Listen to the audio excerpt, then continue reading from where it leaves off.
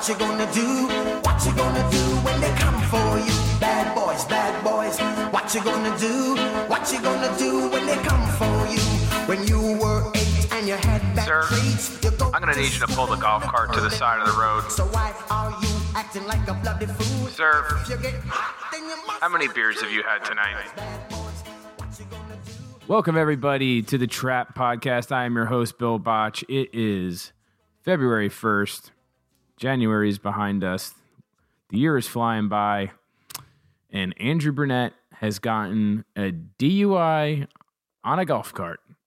So, you can't even make this stuff up. Anyway, we were hoping for some news today, hoping that we were going to see a Timo Meyer trade. And the news of the day was that our assistant coach, who we plan on being the head coach of the team sometime soon, got a DUI, only to find out later that the DUI was him in a golf cart. What the fuck? Like, Florida man gets DUI in golf cart. So I could see that everybody is enjoying the All-Star break. I mean, I don't even know. We have a special guest with us today. So we have the world famous, the Big Tickle is going to join us, people. The Big Tickle is in the building. How you doing, Tickle? What's happening, buddy? Thank you, Billy. I appreciate having me. Being a Florida native, you have no idea how often these golf cart DUIs actually happen. So, is it common practice down there? Does that really happen? It does happen. It does happen. You have to mind your P's and Q's when you're on a golf cart. I mean, isn't that the whole point of having a golf cart? Is that you can go out drinking and you can get home safe without, killing anybody? It does seem besides like playing golf. It does seem like the reports that I've seen, he was a little bit targeted, but I'm not going to criticize the police. It may be some salty Florida Panther fans that set him up. He might have been set up. Which I didn't want to be the one to say it, but I mean, let's face it, Florida is off the chain, and you're never safe in a golf cart, in a car, on a motorcycle. I know what it's like to be set up. I know what it's like to be set up, guys. Bobby's back. What's up, buddy? Wow, haven't heard from you in a couple episodes. You have no idea. You have no idea the stuff that I go through and how many times I've been set up. Never in a golf cart, but it's brutal out there. Everybody doesn't have it as good as you guys. That is good to know. And the way I look at it is people make mistakes. And I don't think that this should cost Andrew Burnett his job. He's a human, and he had a week off, and he went out with his wife and had too many drinks and planned on getting home in his golf cart and gets a DUI. I mean, they said that the cop sat there for 15 minutes and waited for him to leave. So, I mean, sounds like an inside job to me. I know an inside job when I see one. All right, Bobby, enough. And can I just ask you a question real quick, Bill? Sure. In all honesty, how do you think the organization responds to this? When the reports came in, to be honest, I was out playing golf in a golf cart. And I was playing with the Pickle, the infamous Pickle, our father, and the Pickle. The Pickle. Yeah, the Pickle. And I mean, now there's a guy that knows about golf carts. He does know about golf carts. I don't even want to get into the whole thing, but no. No, I don't. I don't want to get into the whole thing. But in all seriousness, how do you think that the organization responds to something like this? Because he didn't think that it was a big deal, and I guess I thought it was a little that they might have a bigger response to this. In that, you never know how an organization is going to respond these days to something like that. Yeah, no, that's the truth. I mean, anytime somebody gets arrested and faces legal charges, it's a big deal. I mean, especially a guy who's supposed to be a leader and the kids are supposed to look up to him. I don't think that they'll suspend him. I think, if they'll probably make him do some sort of alcohol rehabilitation program of some sort. But, I mean, there are worse things that could have happened. It's not like he hurt anybody. I do not condone it by any means, but it's just like, I mean, the guy got pulled over in a golf cart. I don't know. I don't think think it's going to be that big of a deal. I don't think that it's that anyway. big of a deal. I don't think that it's that big of a deal either. Living in Jupiter, Florida, we have spring training for the St. Louis Cardinals. We have spring training for the Miami Marlins, and I believe it was a Cardinals head coach, that wound up getting pulled over, literally right down the block from me during spring training, with a DUI, and in a golf cart, turning into. No, he was in a real full-size car. Well, I mean, let's talk about. I mean, who's the most famous person that got pulled over in Jupiter?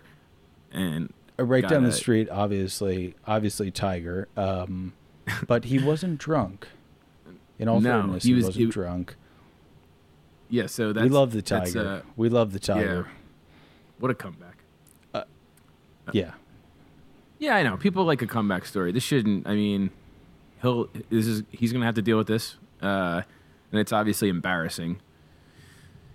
But I would just hate to see it. I would just hate throw to the team off. See it thwart. Yeah, exactly. Thwart the team's momentum. Yeah, I know. This isn't the news that we were looking for. We were hoping for some trade news. I still think that there's a possibility.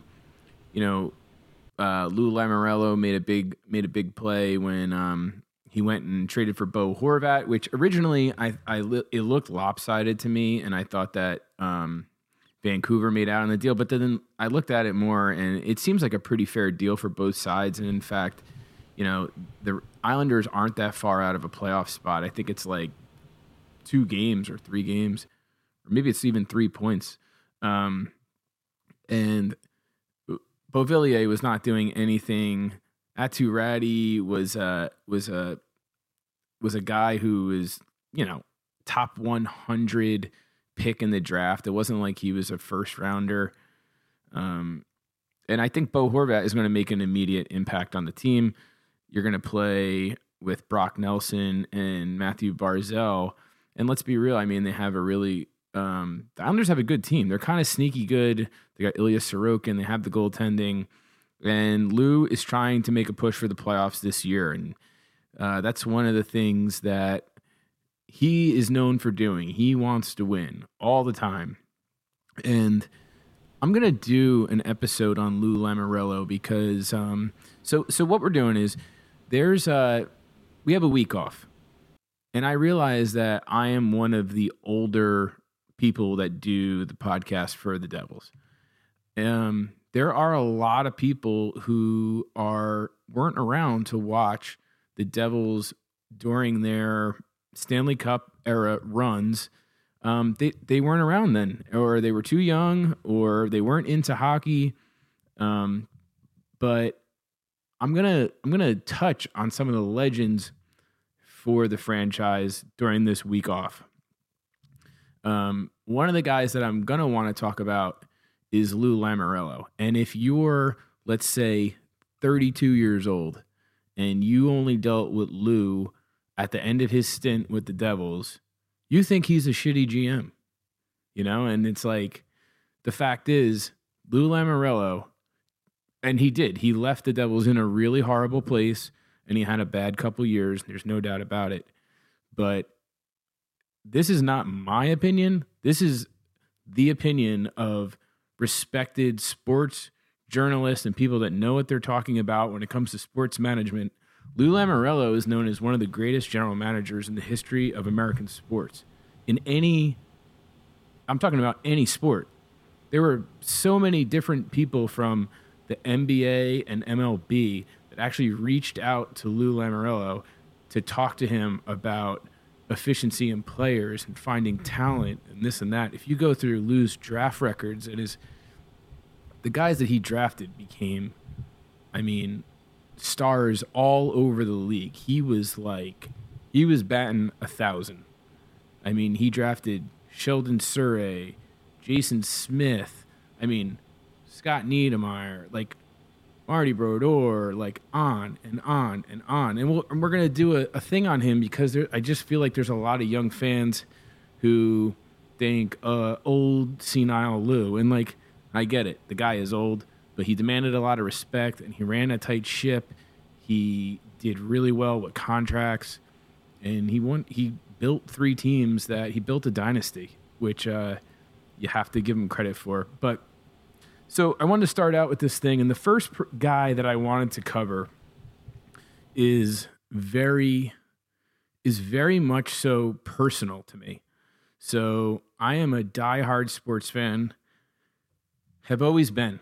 I grew up in Toms River, but my father was from Kearney, which is about 15 minutes away from the Meadowlands.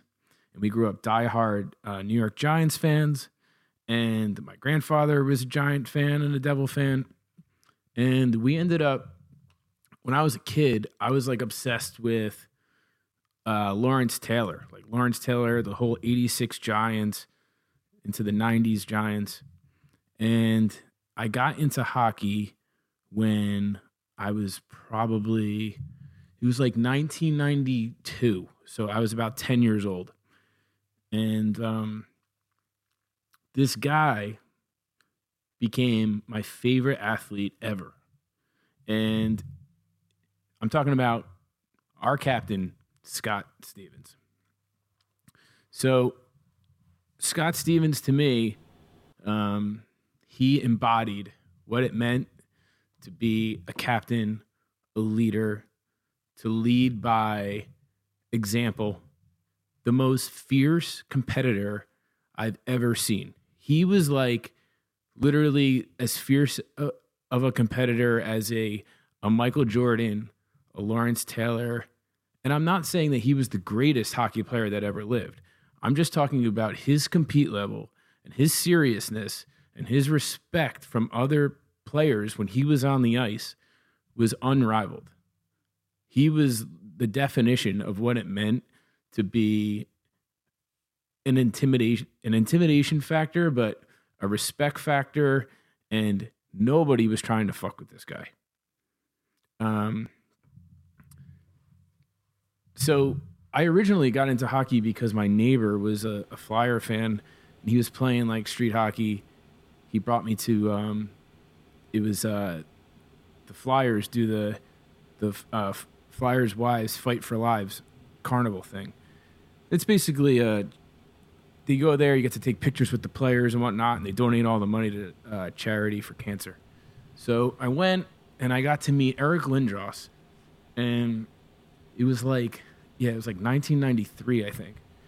Now, Eric Lindros he basically broke all the records in the World Junior Championships. He was like Connor Bedard to that era, except he was 6'4" and 215 pounds when he was 18 years old. The league was not that big back then. This was a freak. He was a grown man who was coming into the league with size and hands, insane skating ability, or scoring ability, and it was a big deal. It was a real big deal. So, as you know, Eric Lindros refused to play. The Nordiques had the pick. He refused to play for a Canadian team because the Canadian dollar was not worth as much as the American dollar. And this really pissed his home country off. So the Nordiques and the Flyers made a trade, and the Flyers gave up a ton of picks and a ton of players, which ended up turning into Peter Forsberg and Mike Ricci, who both went on to win Stanley Cups. So, I mean, technically, I think that the Nordiques / Colorado Avalanche got the best of the deal.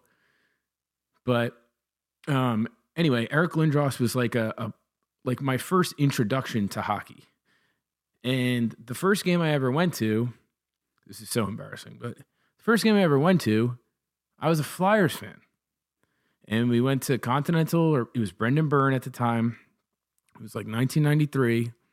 My dad, my brother, my cousin, and Scott Stevens hip check Eric Lindros. And it was one of the first memories of hockey I've ever had. I've never seen anything like it. He literally did a flip in the air.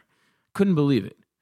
And to this day, I don't see it online or anything, and I've looked for it.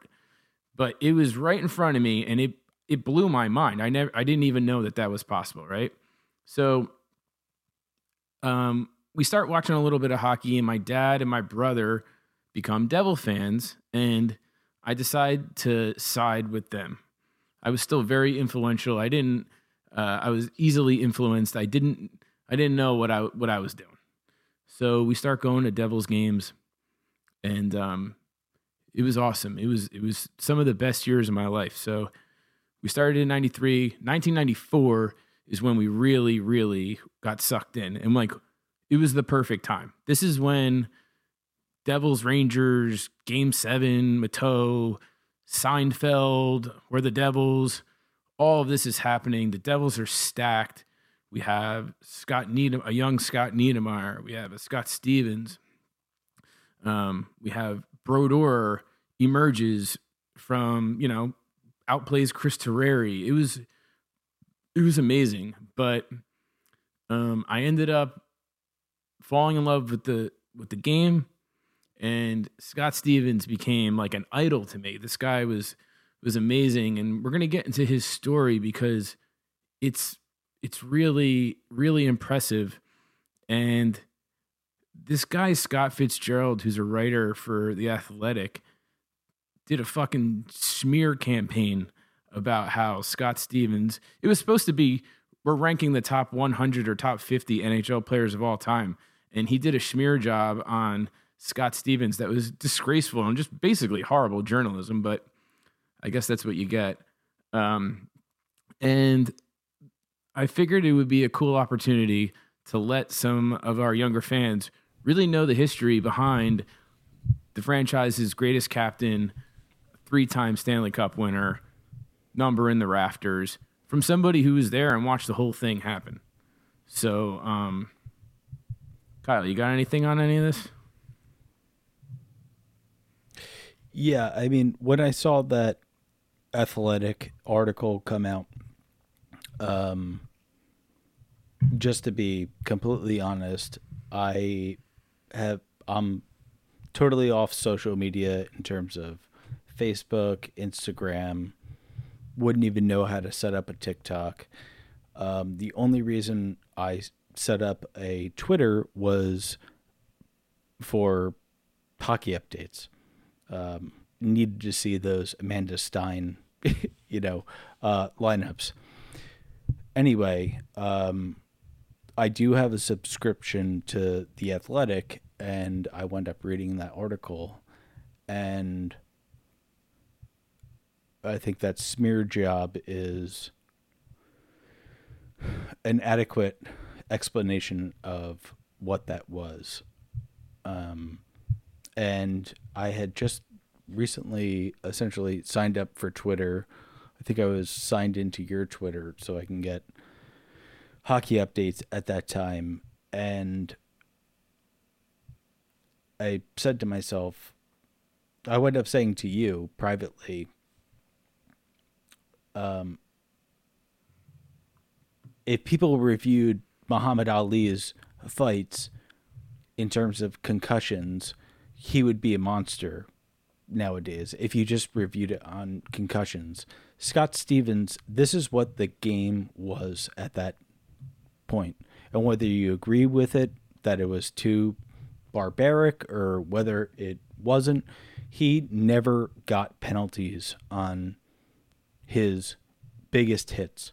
And his biggest hits always came in the playoffs at the most crucial times. And again, this is what the game was, and yeah, I exactly what you're saying. It was a completely different game. Would they be penalties now? Yeah, they would. They would. But would Ronnie Lott be any less of a safety because you're not allowed to hit a receiver coming over the middle in the NFL now? Does that make Ronnie Lott any less of a great player? It's like, if you looked at the game then, Scott Stevens had one elbowing penalty in his entire career. One. And it's like, if you wanted to take somebody's head off, you would do it with an elbow. The amount of clutching and grabbing and the physicality of the sport was crazy. People loved the physicality of the sport. They loved it. And to be honest with you, it takes a real professional with precision to hit people the way that Scott Stevens did. That is an art. And to catch somebody with their head down and not take yourself out of position and know if you have numbers coming back that are going to cover for you and all those things. It just takes, offensive players are pretty damn smart and they're pretty skilled. They can move out of the way. They're aware of what's going on too. You have to really be aware of the ice. He was on another level, and on top of just open ice hits, his hip checks were it was a piece of art, and that is just a move that doesn't exist in our game anymore. I think I saw like Jonas Siegenthaler tried to throw a hip check just not too recently, maybe like earlier this month, and he actually kind of did. It wasn't anything crazy, but that is a lost art. And talk about timing and strength and everything that goes into that. That is a whole nother level of physicality that you no longer see in the game. It wasn't just the big hits. You want to get into a whole nother level.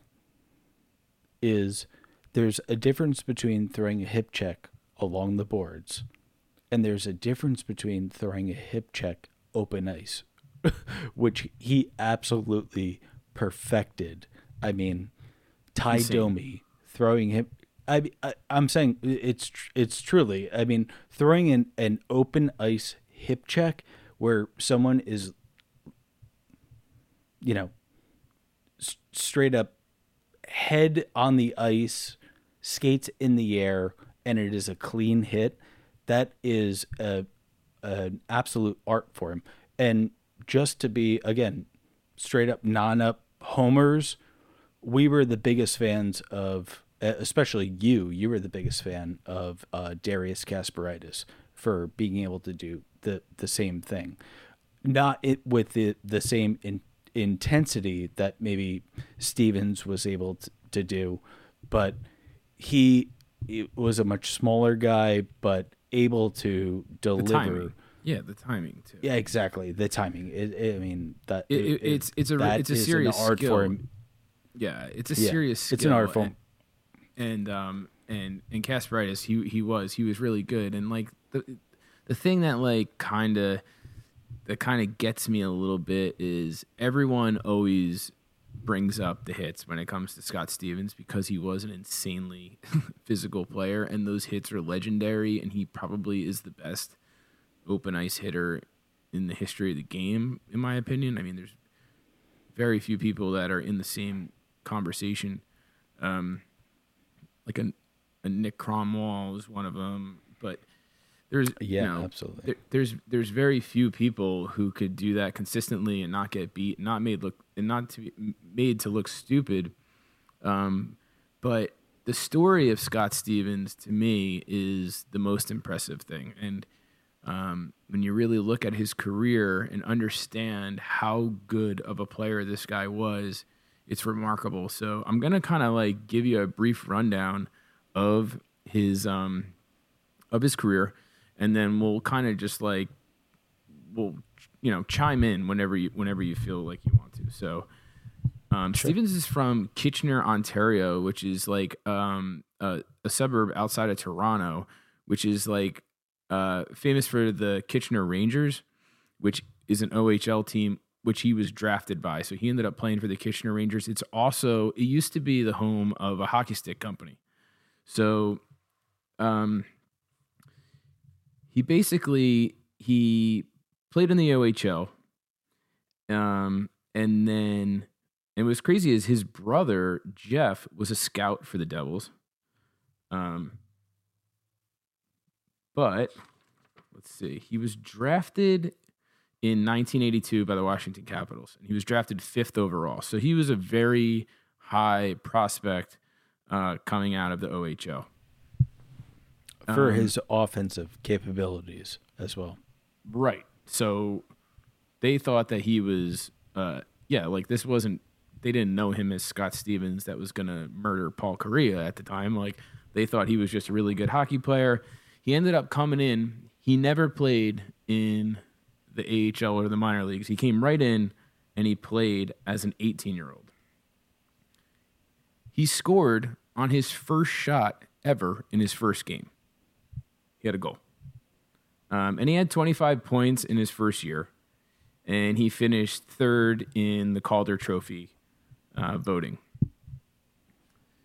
He ended up in the 1984-85 season, he had a breakout year. So he set a team record for defense. He had 16 power play goals and ended up with 21 goals on the season. He ended up playing in an all-star game. He led the Capitals defense in scoring for the first time and ended up with 65 points on the season. It's like, that's pretty impressive for a defenseman. Then in 1986-87, he spent a career-high 283 minutes in the penalty box. So this guy is insanely physical and was not scared to throw down. Now, mind you, when he was 18 years old and he came into the league, he was like 6'1", and he was over 200 pounds. This guy is built like a brick shithouse. He was a man amongst boys, even as a kid. And I listened to this thing about what he's doing in retirement, and you can't even make this shit up. He's like, I'm chopping down trees in the backyard. It's a good way for me to let out aggression and get some exercise in. And the people like interviewing him were just like, dude, what are you, like ripping them out of the ground with your hands and like breaking the trees in half? Like, he was so thick and so solid. The fact that he's, in his 50s now or however old he is. Let's see, he was born in 1964. So he's going to be 60, and the guy's literally cutting down trees in his free time. It's bizarre to me, but I have a feeling that Fabian Zetterlund is somewhere alongside of him. He doesn't have the attitude, though. No, no one does, and that's why we're highlighting Scott Stevens. I love myself some Fabian. All right, that's my boy. All right, take it easy, Bobby. So in 1987-88, he sets the Capitals record for the most assists and most points by a defenseman in a game. He's got 5 assists. He went on an 8-game point streak, consecutive game point streak, which was a team record. He finished the year second on the team in scoring with 12 goals and 60 assists for 72 points. And he finished second behind Ray Bourque in the Norris Trophy candidate race. Ray Bourque fucking tormented this guy his entire career. People love Ray Bourque. I can't stand Ray Bourque. And Stevens finished between 2nd, 3rd, 4th, 7th in the Norris Trophy race over and over and over, and they just kept giving it to Ray Bourque. Now, Ray Bourque is a good player, but don't tell me that he was the best defenseman in the league every year. And the whole Colorado Avalanche, Ray Bourque, let him raise the cup before everybody. Ray Bourque played for the Bruins for like 700 years and then played for the Avalanche for a year and a half. It's like they were so obsessed with getting Ray Bourque a Stanley Cup. It was obnoxious. But anyway, calm down, Bill. Take it easy, pal. All right. So anyway, I'm gonna say this. I know that there's going to be a ton of hate about this, but fuck Ray Bourque. Fuck Ray Bourque and his big stupid head with his stupid haircut. But anyway, so Stevens plays for the Washington Capitals for 8 years. He basically breaks every single record in the Capitals' history for a defenseman. This is when stuff gets really spicy. He decides that he is going to sign a deal with the St. Louis Blues, who courted him and offered him a 4-year deal worth $5.145 million, and he was a restricted agent, which at that time was an insane amount of money. Like, they weren't paying defensemen that kind of money. So it was an offer sheet. So this is how crazy this is. So Washington had the option to match the offer sheet, or they could decline and receive the picks. They got 5 first-round picks for him. Can you imagine that? 5 first-rounders for Scott Stevens. It's like, holy crap. They went on and they picked Sergei Gonchar, who's like a legend. But man, I mean, talk about a haul. So he ends up he was the highest paid defenseman in the league, and he got a $1.4 million signing bonus. And what this did was it drove the price of defensemen basically through the roof. So guys like Chris Chelios and Kevin Hatcher and Ray Bourque, they all demanded more money from their general managers. And then actually it led to part of the reason why there was a lockout in 1994-95. So he was named the captain. He plays in St. Louis. And the next year rolls around. And St. Louis does the same shit to the Devils. And they go and they poach Brendan Shanahan from us. And I mean, Brendan Shanahan was the future of the team. So they offered him this crazy deal, and they don't have the picks to give the Devils now. So they offer Curtis Joseph, who was like young, insane goalie, Rob Brindamore, and 2 picks. And the Devils turn it down and say, we want Stevens. So they go to an arbitration, and they award the Devils just Stevens for poaching Brendan Shanahan from them. So the news comes out, and Stevens doesn't want to play in New Jersey. They had just built a house in St. Louis. He had just had his first kid, and he planned on trying to stay in St. Louis for the rest of his career. Now, he doesn't show up to camp. So now 3 weeks goes by, he's still not there, and it pissed everybody off. So Danico had a problem. Kirk Muller had a problem. He ends up showing up and becomes arguably the greatest player in the history of the franchise. So he actually gets a concussion, which is going to play a pretty big role in this story. Because it ended his career, and with the type of game that he played, he ended up with a lot of head injuries as well. So it wasn't always his victims that took the brunt of everything. He took a pretty good looking himself once in a while. So he posted 18 goals and 60 assists and had a career high in points. He won the NHL plus minus award, he was a plus 53. Is that good? So the only player that has ever beat that is Vladimir Konstantinov. Now, this is the year that they make it, and they go all the way to the conference finals versus the Rangers. This is 1994. They lose in double overtime. And, of course, he finishes second in the Norris Trophy race, which was by 4 votes and is the closest that anyone's come to winning the Norris Trophy in voting history. So he's been screwed by Ray Bourque twice now. Fuck that guy. Now, at this point, I am a kid. I am completely sold on the Devils.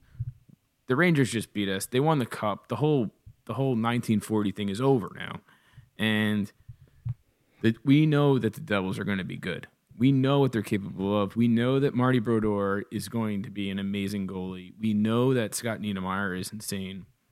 You know, we got Stéphane Richer, Claude Lemieux. Go down the line. And of course, what happens? There's a lockout. Guerin. What? Bill Guerin, yeah. There's a lockout. Yeah. So they don't play for half a year. So we're like kids. We're like foaming at the mouth. We're waiting for them to come back. And when I tell you that this guy literally every single night played with so much intensity and so much like well thought out, planned aggression, and I mean, he would dominate people. People did not want to go near the front of the net because he would dominate them. And like he would get into a scrap with somebody in front of the net and there would be a scuffle. He would drop them versus guys who were like super heavyweights, like guys that you don't have now. Like every team had a guy who was Ryan Reeves on their team. And he would fight like Bob Probert and fight like, you know, Dave Brown and Rob Roy and Marty McSorley. And like, I mean, I'm talking like the best of the best. Meanwhile, he's the captain of the team. He's 4 votes away from winning a Norris Trophy. It's like, could you imagine watching Ray Bourque fight Bob Probert? What would happen to him? Maybe with that big head, he'd break Bob Probert's hand. But he ended up, he just led the team on the ice. They said he was like a man of very few words, but he would get into like a fight and someone would piss him off and they would like throw him in the penalty box and he would like be trying to get out of the penalty box, like screaming. The glass used to be lower. He would be like screaming over the glass, like, I'm going to kill you when I get out of here. And it was crazy to see that. Like typically people that play with that much anger and that much energy, their game's not very well rounded. You know what I mean? Like it's hard. It's how does that happen? But he managed to like, he just was under control. He was a loose cannon, but he was under control and knew what he was doing and a very, very smart player. And he never got the credit for gap control and penalty kill and block shots. Like he would go down and block shots over and over and over, and never once did you see him limp off the ice or go down or nothing. He took a slap shot to the head one time and he went down and had to have his ear sewn back on and then came back. But it's like he was just so tough. Like that's the only way I could put it. He was just a tough guy who was very smart. And when Jacques Lemaire came to the team, he basically told the team, listen, you guys are going to have to give up your identity. And Scott Stevens, I don't care that you put up 75 points in Washington and that you scored 16 power play goals and this and that. I need you to be a good defenseman. And he sacrificed all the accolades and everything in order to lead the team in becoming what was one of the most respected and disciplined defensive teams in the league who would counterpunch. And it was all led by him. And if he was willing to do it, nobody else on that team was going to have a problem with it. I'm pretty sure his teammates were as scared of him as everybody else in the league. So the lockout ends in 1994-95. They ended up playing half a season. And they came out really slow, and they only won 9 of their first 24 games. We were wondering what was going on, but they managed to get into the playoffs, and it was an amazing playoff run. And they played, obviously, the Detroit Red Wings in the Stanley Cup, who were heavy favorites. But the thing with Stevens was, once the playoffs rolled around and 7-game series would start, he would make an example out of one guy. Sometimes 2 guys, sometimes 3 guys. But if you came across the center of the ice with your head down, someone was going to get freight trained at some point. And whether it was, he did it to Ty Domi, he did it to Shane Willis, he did it to Kozlov. Obviously, that Kozlov hit. Now, these are at the biggest moments of someone's career. It's the Stanley Cup.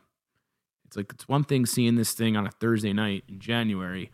It's another thing to see somebody get, totally knocked out cold on a clean hit at center, crossing the blue line into the zone during the Stanley Cup. That's by your team's captain. It was a total momentum swinger. And he talks about how he would see the life of the other team on the bench just totally just die. And one of the famous Scott Stevens "You're Next" clip is him talking to Dino Ciccarelli, who I really respect. Dino Ciccarelli scored a shit ton of goals from in front of the net and was a very hardworking, blue-collar, yet very talented, and knew exactly what he was doing in tight spaces, tipped a lot of pucks.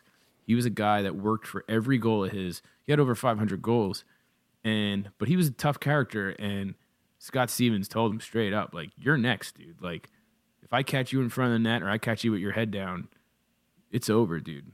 So we got to see this pretty much every night. On a nightly basis, we had half-season tickets. But, man, it was something to encounter every night, and it was the most impressive thing was the consistency that he did it with. And the consistency of the energy that he brought to the game, and the ferocity was insane. So the Devils end up winning their first cup in 1995. Obviously, he's a Stanley Cup winner. And then from 2000 through 2000, so in 2000, the Devils end up playing the Philadelphia Flyers in the Eastern Conference Finals. Now, the Devils were down 3-1, and Eric Lindros had missed a big portion of the season due to a concussion. And when I tell you Eric Lindros and Scott Stevens had a rivalry, this is not like some Matthew Tkachuk rivalry type shit. This was a real rivalry. You would circle the date on the calendar and be like, Eric Lindros and Scott Stevens are playing each other tonight. It was that good. And Eric Lindros would headbutt Scott Stevens in the head behind the play, in the face behind the play. And then Scott Stevens would, hit him from behind into the boards. And these guys, and the best part was they were 2 of the most respected players in the league. These guys were superstars, and they were physically, they would drop the gloves and beat the shit out of each other. And kudos to Eric Lindros. He beat up Scott Stevens a couple times. These were fair fights. This wasn't like Scott Stevens picking on a young kid goal scorer. This was real deal hockey. But in 2000 in the Stanley Cup playoffs, I'll never forget it. It was Eric Lindros' second game back. And, they're thinking the league was pushing him, obviously. He was a big superstar kid, and he's 1 win away from going to the Stanley Cup. And I'm at my senior prom. That's how old I am. I'm 700 years old. And I get I find out through the grapevine. Older even. What? I thought you were even older than that. Yeah. Why'd you put a little energy into your voice, Kyle? What do you, wife got the muzzle on you? Huh?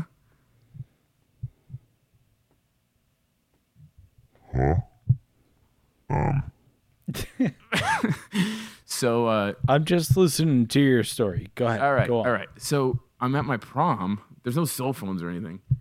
And I hear that Scott Stevens knocked out Eric Lindros. And I'm like, I would never miss this game. And I'm like, holy shit. So I remember coming home and like wearing, we were like all in our suits or whatever. And we had like the old flat screen TV that was like the size of like a, giant safe or something. Potato chip. What's that? Yeah. A giant potato chip. It was just this like huge. It was this like huge television that you had to stand directly in front of in order to see the picture. If you moved to the side at all, it was just gray. But anyway, my dad and my brother, they taped the game for me, and I came home and they had the tape ready and they put it on, and I watched Stevens hit Lindros in the famous hit with his mouthpiece hanging out and him crumbled on the ground, and I was like, oh my God. And the Devils came back and won the series. Patrick Eliash was a big part of that, obviously, with his goal. And I don't know why, but I want to say it was like the first time a team ever came back from a 3-1 victory in the conference finals. It was a big, big win. And the Devils go on and they play the Dallas Stars in the Stanley Cup. I went to game 1. I went up there, one of my buddies, and we scalped tickets. I was 18, and we ended up getting tickets last row at the top of Continental Airlines. And I mean, that place was big. That place held 19,040 people, like 1940, like the New York Rangers. We were all the way at the top. We were there for game 1, and the Devils put it on Ed Belfour. Ken Danico scored a goal. It was awesome. But the Devils ended up going on and winning the Cup. Now this is Stevens' second Cup, and he wins the Stanley Cup MVP. And it was just really, it was pretty amazing. He knocked out Damon Langkow too, with a concussion as well in the Flyer series too. So he was really laying the wood in that series. But he ended up winning the Conn Smythe Trophy. And he finished third in the Norris Trophy candidate race. He never got the Norris, which is it's mind-boggling to me. It's like my mind's in a bottle. It's absolute. No, I mean the fact that he has never won that is absolutely. It means they don't care about defense.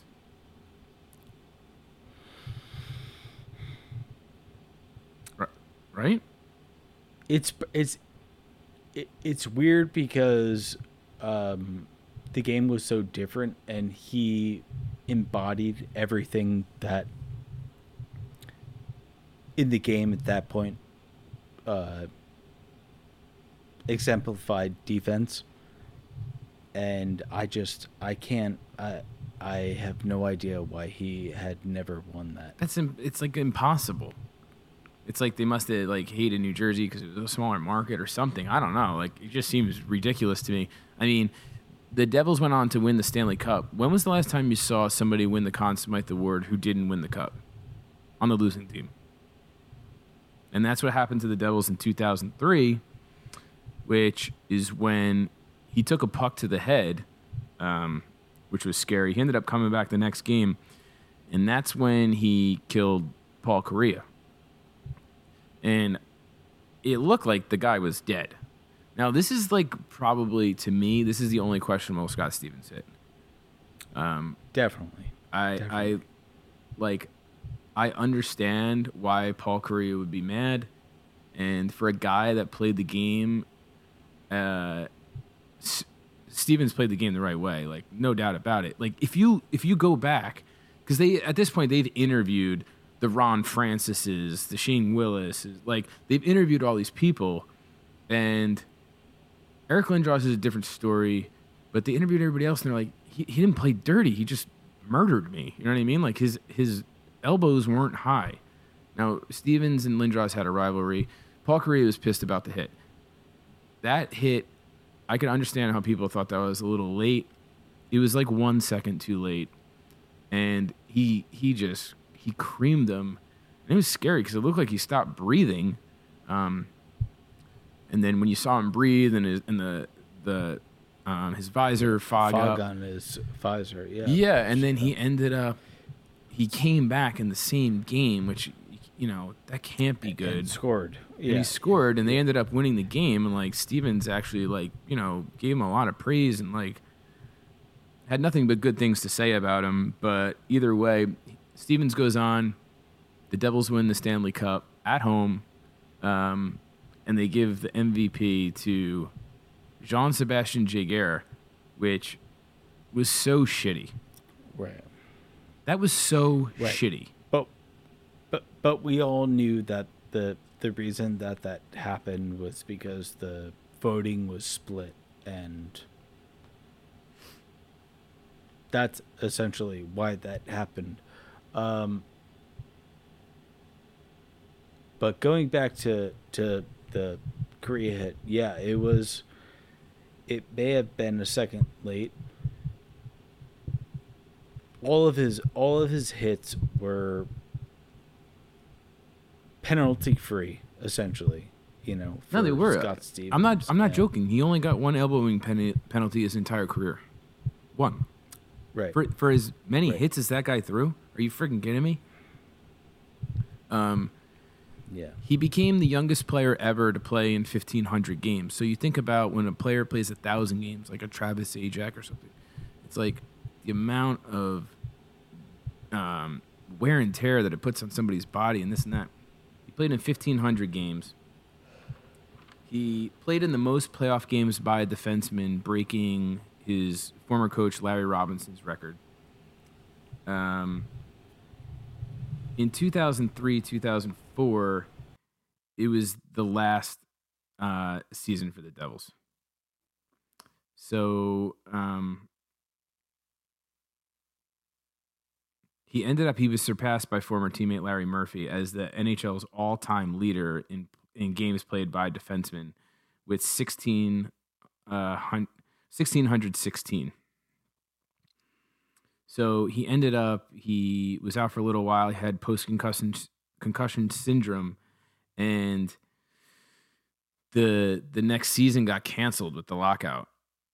And he was never able to come back, and he had to retire, and I think he wanted to play more games, but the guy played 1,635 games, which was 4th all-time by any player. And now it's 7th all-time. It got passed by Chris Chelios. He's 14th all-time in penalty minutes. So if you think about the quality of player that he was and the amount of time he did spend on the ice and the impact he had on the game, and then to think about he fought that many people. The only way to get up to that kind of career penalty minutes is by fighting. So the amount of him sticking up for his teammates, or your team's not playing well one night and it needs an energy boost, and he goes out there and throws down and beats up somebody. Like he led by example. It was really impressive. So, like I was saying, I just feel like you don't get the competitiveness and the intensity in the sports now that you got back in the day. And I don't think that there are players in any of the leagues that play with the same kind of intensity that a Michael Jordan played with, or Scott Stevens, or a Ronnie Lott, or Lawrence Taylor, where they hated the players in the other team. And I think in order to be one of the greatest ever, you have to have that like mean streak, and it's just competitiveness. It makes you a better competitor if you can't like the other players. You just can't. It's a mindset. And it doesn't mean that you can't respect them, but you have to go into it knowing that they're your enemy and you're going to do whatever you can to not just beat them, but smother them. And he had that ability, and it was unrivaled. There were very few people that could hang with him, and I feel very lucky to be able to have watched him for as long as I did and watch him win 3 cups and so on and so on. But with that said, I think I've talked enough about Scott Stevens for one night. Yeah, I don't know. I'm gonna try to tackle. I'm gonna do a Lou Lamoriello one, which needs to be done. Lou gets so much flack, and rightfully so. He had a bad run at the end there, but I want to do a Lou Lamoriello, and I want to do Scott Niedermayer one as well. So, yeah, I mean, Tickle, if you want to join me for one of those, you are more than welcome to. And I would love to. Absolutely love to. I think all of the people that you had just mentioned are wildly underrated in terms of sports, in terms of the NHL, and yeah, it would be my absolute pleasure. Well, we're going to wrap up. This is the Trap Podcast. We're going to go bust Andrew Burnett out of jail. Thank you for joining us. Thanks for joining us, guys. Have a good one. Thank you, Billy. From Big Tickle, I'm Bill Botch and Bobby. We're out.